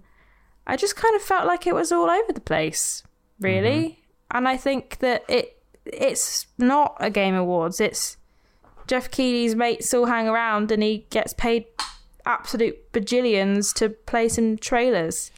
And also, it was at 3 a.m. I was tired. I was confused and tired. And it's just, I think that I didn't really get it. And I think, he does such a good job with Summer Games Fest. and that's really well done. And a lot of people look forward to that more so than E3. But yeah, I just think it was all over the place. And the whole Activision Blizzard thing was just stupid as well. Like, not mentioning it and no one even bringing it up or anything. Yeah. Mm-hmm. So... I will just correct myself. I said that it was better than... I said last year was better. I actually meant 2019, but I keep forgetting what year it is. So. But yeah. That's fair. Yeah, well, that's fair enough. Yeah. I'm inclined to agree, Ashton. I've never watched Game Awards live, and I've in fact never watched a full thing before, even when it used to be called the VGAs, because I'd heard it was terrible. Really long. It started at an obscene time in the UK, and the awards aren't very important or prestigious. That's not to say that the people who won them didn't deserve them, but they just are relegated so much and always have been that they just don't matter. Like a Game Award doesn't mean anything at all because they don't make it mean anything. And the following morning, every single announcement and trailer is easily consumable on multiple websites. So there's almost no point in watching it live. And that's why I've never watched it live before. And by all accounts, they've come a really long way. They used to be just the worst. And they have slowly and steadily improved. But you're right, Ashton. He's done so well with Summer Games Fest and Gamescom Opening Night Live that why not just spin the awards off into its own thing? If you want to do a December showcase of 1 billion trailers, do that. Just don't have it attached to the Game Awards. Or, God forbid, make the event longer and give people time to accept their bloody awards and actually talk about it and make a big deal out of it. The Activision stuff was stupid. There were lots of games there. I've seen this going around as well. Lots of games there that are from companies that are either wholly or are partially owned by communist Chinese interests, which obviously is also a big red flag, but apparently that's fine.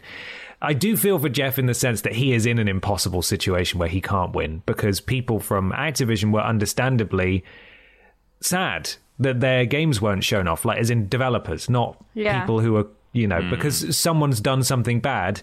I think the quote was, I don't get to take my victory lap, or our team don't get to take our victory lap for our hard work. So while I think it's the right decision for Activision stuff to not be there, Jeff couldn't do it right. Like, there's not a right way for him to do it. He could have done it better, absolutely. But I don't think there was a way for him to do it without getting any criticism. So it was a super interesting show, and I'm glad we stayed up to stream reactions to it, because I had a really fun time streaming reactions. And if you've seen our reaction stream, and you can watch it now on our VODs channel, you can watch our minds unravel in real time, and it's quite a sight as it sort of goes from 1 a.m. to 2 a.m., 3 a.m., 4 a.m., and it's still going. And by the time they had a physical pot boy prop from Elden Ring wheel onto the stage, I was gone.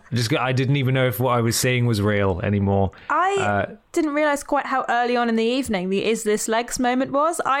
In my mind, it was like so much later than it was, but it wasn't even that long into the stream. It was like an hour and a half. It's like 2 a.m. Oh my God. And we'd already lost it.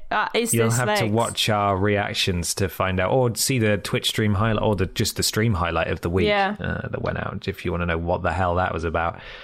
But yeah, I think the Game Awards is too long. It's too sort of confused about what it wants to be. It's clearly a gigantic marketing event. And that's fine, as Peter said, if that's what you want. But come on, don't pull the wool over our eyes and not give people the chance to even accept some of their awards. It was just, they weren't even reading the nominees for some of them. They were just showing up on screen like it was rubbish. It just felt like such a slap in the face. And they did like a bunch of them during the pre-show where, they did like, I think it was like sound design was just... during the pre-show with like the esports one, and I'm like, some people would say that's like quite an important thing, like that's a big deal for most games, and you've just bunged it in the pre-show. So if we're accounting for the fact as well, by the way, that you can just wake up in the morning and watch all the trailers, then I'm with you in that I wouldn't stay up and watch that on my own for sure. But in the sense that I enjoyed the actual showcase of trailers, I thought it was a reasonable showcase compared to last year. I thought the year before was better. But in terms of the actual event, I'm with you in that, like, there should be more time for the awards. Don't call it the Game Awards and then not spend any time on the awards. That's just literally ridiculous. Call it Jeffrey's Big December Game Bash. And we'll all know what it is. And Jeffrey's Magical Mystery Evening, I think, is what. That'd be nice too. You never know what's going to happen. You got Giancarlo Esposito there fumbling his lines. You got Potboy Breaking Boundaries. Yeah. You've got the lady who's playing. Is it Amanda Wallace? I think in what's it called? Suicide Squad game came out. In real that life. Was so weird. It's really like it's a real combination of cringe and I'm not saying that I would ever in a million years tune in to watch an awards show for video games. It's the trailers that I'm there for. I'm glad people get these awards and they win them, but I'm personally not interested in watching that. I want to see the trailers and the announcements, and I feel like that's probably the case with a lot of people. And I realize that's how Jeff pays for the Game Awards, is by having this be one big marketing event. But it's just there's so much marketing that there's no time for any awards. So just give them their own event. I don't know how you fund it, but don't. Come on, just stop pulling our leg here. What was the weird, snake motif that was on the back, all the time? Yeah, there was that a big, weird, wasn't it? Big brown snake thing. Yeah. It's really strange. I don't know. Either way, though, why don't we run through our standout showings in terms of announcements and trailers and stuff? Maybe we just pass it from person to person and work around? Mm-hmm. Yeah. What do you think, Peter? What was your first highlight? Well, not necessarily chronologically my first highlight, but I thought perhaps the most intriguing trailer for me was Hellblade: Senua's Saga. I thought that was really interesting. And if we're actually to believe that was true gameplay, as it was touted as, then that's fantastic. It's true, the new generation, that's what it's capable of. But I'm still very much reserving judgment there on whether that was more of a vertical slice, because it just looked too good to be true, I think. But in any case, if we just, for now, take it as read that it was real, then I thought that was fantastic. Yeah. Yeah, it looked very good. I've also got that written down. Yeah, me too. It was, again, this was part of the issue with the show, is that a lot of the really cool big stuff was right at the start. And then it just sort of got more sparse as it went on. Yeah. Yeah, that's true. When you say one at a time, do you want to do one game, go between us? Yeah, just pass it along. Ashton, to Ashton. What about you? Another one? Okay. I was really excited for Star Wars, and then I saw it by Quantic Dream, so that made me not excited anymore. But one I was actually really excited for was the Suicide Squad Kill the Justice League gameplay trailer that we got. Looked really cool, and I'm hoping that it is a co-op experience, like couch or online co-op, similar to 4-player like Borderlands kind of situation, but obviously not.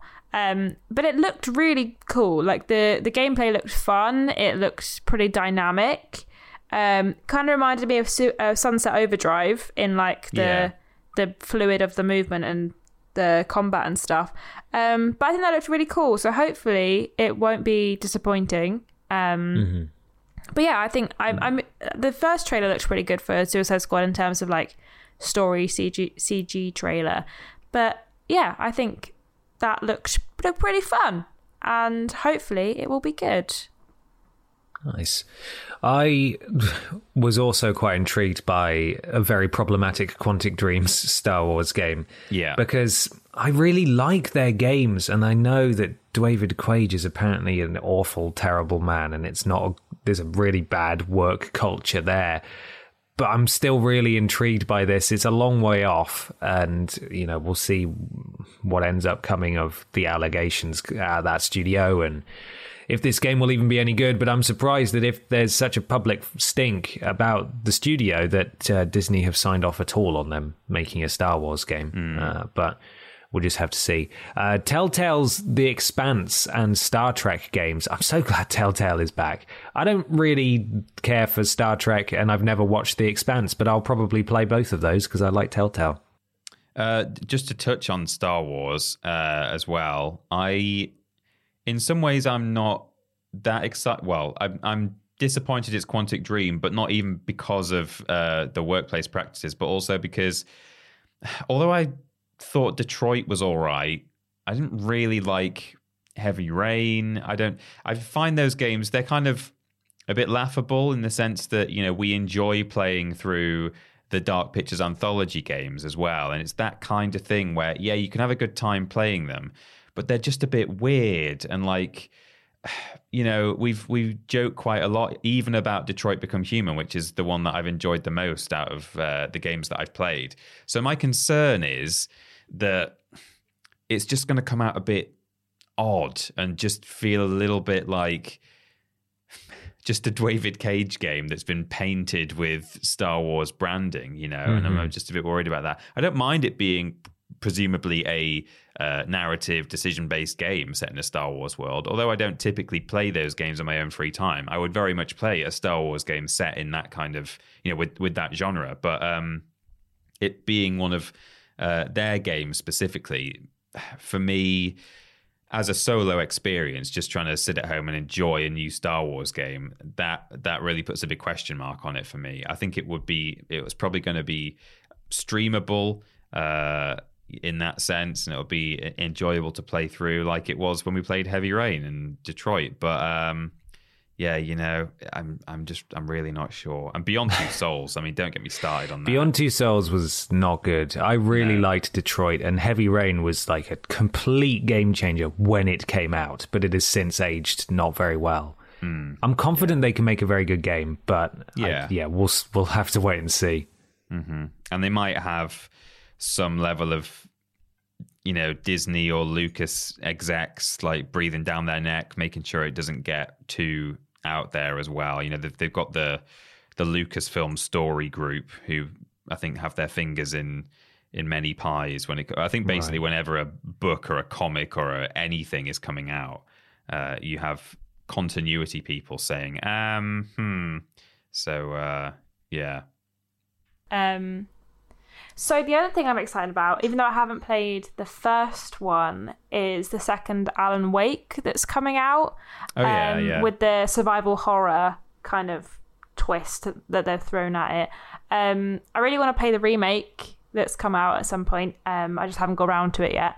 So hopefully I can play that first and then have a go at Alan Wake 2. I think obviously it was just kind of a teaser trailer, and we got to speak to the man who was like really nervous but did a really good job. Good for him. And yeah, I think that should be really good. So I say it should be. Hopefully it will be really good. And it'll be interesting to see their take on a survival horror, because I mean, Control had elements of horror in it, and Alan Wake in its nature is quite kind of dark and gritty. So it'd be quite interesting to see how they do horror. And I mean, it looks quite spooky in the trailer anyway. So should be good, hopefully. Yeah, should be. I need to play the first one. Yeah, me too. Yeah, get caught up. What about that Somerville from some of the people who made Limbo and Inside? Oh yeah. I forgot that was shown. Did we figure out if that was nice. the same one as before with the dock? Yeah, I think it is. It's got to be. Imagine if two games like that existed at once. I think there was, citation needed, but I think the original, the Playdead, I believe the studio was that did Limbo and Inside, like some of the people fell out with each other maybe, and so these guys splintered off and started doing their own thing, even though it looks exactly like Limbo. I may be wrong. Maybe both splinter groups are making well, that's what I was going to say. Yeah. I may be conflating studio fallouts here, but that may well be what happened. But if there were two of them making very similar looking games, that'd be quite funny. But no, Somerville looks great. Looking forward to that. Also to touch on games that we've already seen, but we saw a little bit more. The more I see of Forspoken, the more excited I get. That was next on right from the beginning, I thought it looked great, but when we saw that extra bit of gameplay and stuff at TGA's, I was like, hell yeah, can't wait for this. So it's probably, for me, it might be one of my most anticipated games of the the next. I think it is. I think they've said next year, haven't they? May 24th, I think, is what that. Yeah. I think we got our first date on this trailer. Yeah, May 24th. Yeah. So very excited for that. Can't wait. We also got a look at Tchia. Yeah, that's my other one. And that's coming out in 2020, like spring 2022. So hopefully I haven't got long to wait for that one. Coming out with everything else in spring 2022, because everything is. That game looks so cute, and I am excited for it. Hopefully it'll be fun. Nice little jaunty experience. But we got quite a look at gameplay this time, didn't we? We got some look at combat and kind of moving around the area. So that looks quite fun. I'm excited. Should be good. I reckon. Yeah, my only concern with that, as I've had with a few games that are similar, where it's beautiful, indie, roam around an island, vibing. What do you actually do though? Like, what is there a story? What's the goal? I know not every game needs a story, but I feel like I need a story from most games to keep me hooked. We might need to go back and watch it, but I can't remember if there was a little bit about the story in the new trailer. But I haven't watched it since I think there was a little bit of 2 a.m. dialogue, wasn't there? Maybe not. I might be conflating. So. I think I remember there being some kind of story element in it. I just hope it has a focus, like a main thrust. Yeah. That I can get engaged with. But that looks lovely. Anything else, Ben? Tiny Tina's Wonderlands. Oh yeah, of course. Yeah. I will play that when that comes out. Again, that's pretty soon. Then March. March, yeah. Yeah, so that's pretty exciting. The last thing I've got on here is Elden Ring, which obviously still looks good, but they didn't need to show it. I think it's kind of weird that it won the award for most hyped video game or whatever, and then they had a gameplay trailer to show. I thought that was a bit sus, but that's fine, I suppose. But yeah, I really didn't need to see that trailer because I think I know what it's all about.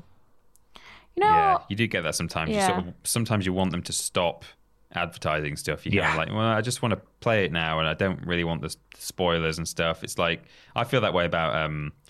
I think I said this at the time actually when they finally dropped a new Lego Star Wars gameplay trailer like some months ago. I was like, at this point, I'm not going to watch it. I've been waiting for that trailer and a release date to come out, but you know what? I'm not watching that now because I know I'm going to play it. So just just give me the game. Absolutely. So I've just remembered just a second. It's not. I'm not excited for it, but do you remember the Gollum game? I've written this down as a game that I'm now less excited for. It looks weird. It's a CG trailer. It looks so weird. Yeah. Don't like it.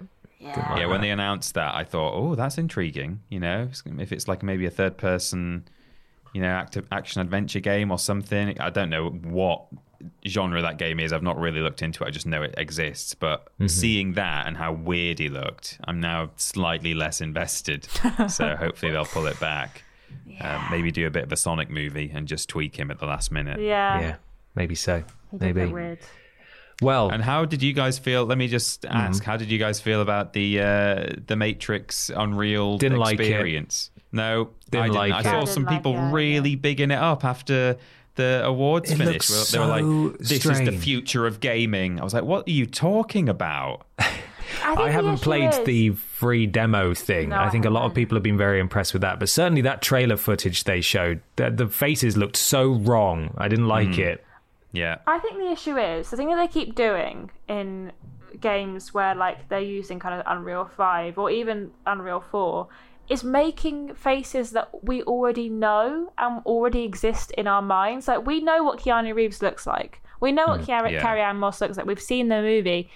This looked wrong because we know their faces so well. They're like one of those faces that we can just picture in our heads. So when you show us this weird Uncanny Valley version of them, it's much weirder than if it was a person that has been rendered solely and created in this engine to be a person. You've probably got a point. Yeah. I think that's the issue with it. I think because I imagine there's games that like are very close to realistic of people, but they never look so Uncanny Valley because they're not people we've ever seen before in real life. Like Aloy, obviously we've never seen her before, so she would never look as Uncanny Valley, in my mind anyway, to a face that we have seen a lot before. So maybe that's why it made us feel so weird and uncomfy, was because we know those faces so well. But I think I'm going to try and give it a go this weekend. And people have been saying it's really good, and that it's really a look into Unreal 5. But yeah, the trailer was weird. It was so weird. They look like they made of jelly. Yeah. Yeah. I think that's It's strange. very odd.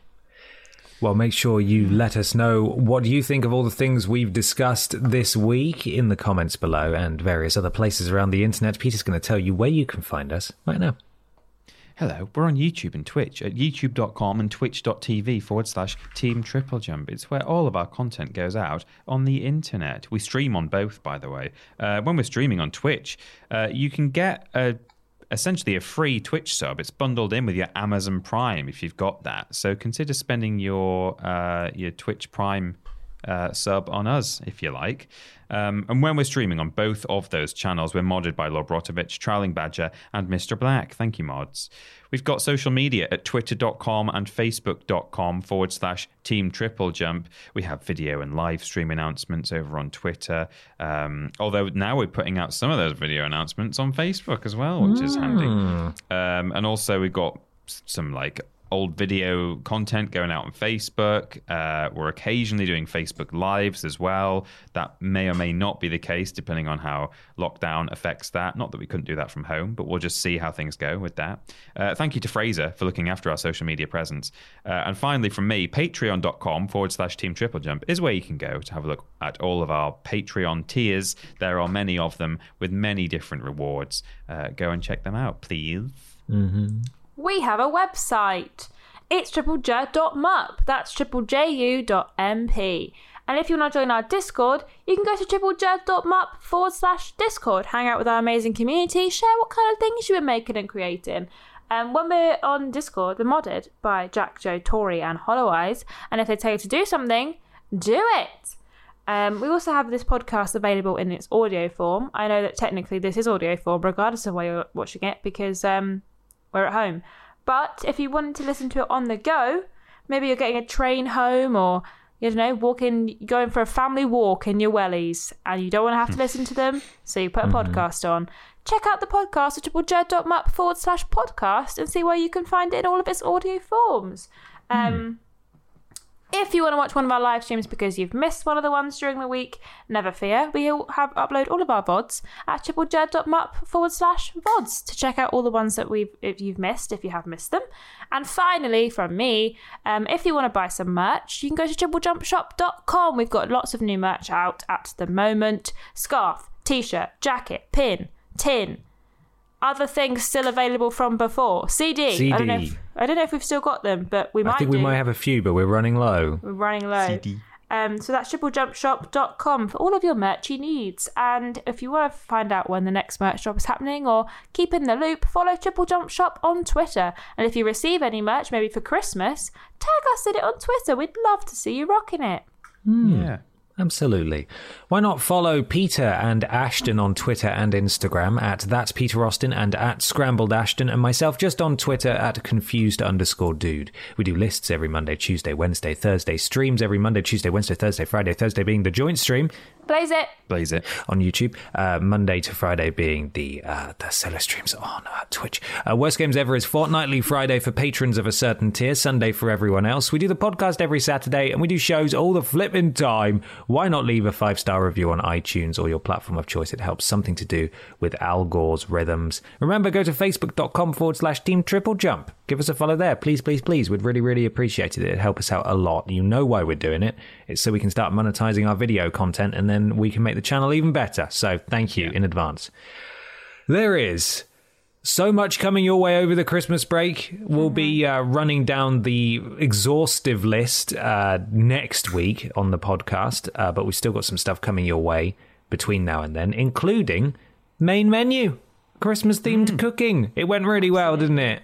Yeah. Oh, it went well. It definitely went. Put your best headphones on and it's a weirdly auditory experience. Considering it's a cooking show, you'd think that would be more visual, but get your sound bar boosted and so on. Terrible. It's going to be great. Absolutely terrible. The Tat Appeal 2021 video is ready to go, and it will be out later today at the time of recording, Saturday evening. It should be good to go. We have had an obscene amount of tat, and it was extremely generous, and we're very humbled by it, and we really appreciate it. So many of you were so lovely and generous, and we had a complete nightmare trying to export the video once it had been edited. It just did not want to happen. So we managed to do it, finally. It's taken about a week and a half, but it is now exported, and at the time of recording, it's nearly ready to go. So keep an eye out. That's not all, though, is it? No. Ashton, please go ahead. It's okay. I just kind of wanted to shout no. We also have a Weirdest Games Ever coming this weekend. We all forgot it was the Christmas episode until the very last minute. So it's not a Christmas game, if that's what you're expecting. But it's fun. I get to play the game, and these guys get to make fun of me the whole time. And I may or may not cry. You have to watch it to find out. Yeah, that's a good point. I just remembered. Yeah, no, that may or may not happen. That's good, isn't it? Yeah. And finally, once again, the Patreon Game of the Year votes will be open very soon, so keep an eye out on Patreon and also Twitter as well, where a notification will be going out. So also, next week's podcast questions will have already been out at time of release, because we're recording it early next week, because otherwise we'll be recording it on Christmas Eve. So it's going to be out. It's out already, so you should be able to add your Christmassy questions onto the list if you haven't already gone over to Patreon to do that. Yeah. Please go and do that. Thank you so much for listening, everybody. Just enough time for Peter to tell us about this week's sponsor once again. Hey, look out for the horrible, uncanny valley faces of Barbara Windsor, Sid James, Kenneth Williams, other people too who I can't remember from the ensemble cast. Coming now, The Matron Awakens, an Unreal Engine 5 experience. It's going to be great. Beautiful. Yeah. Okay. All right. Look after yourselves, everyone. See you next week. Love you. Bye. Bye.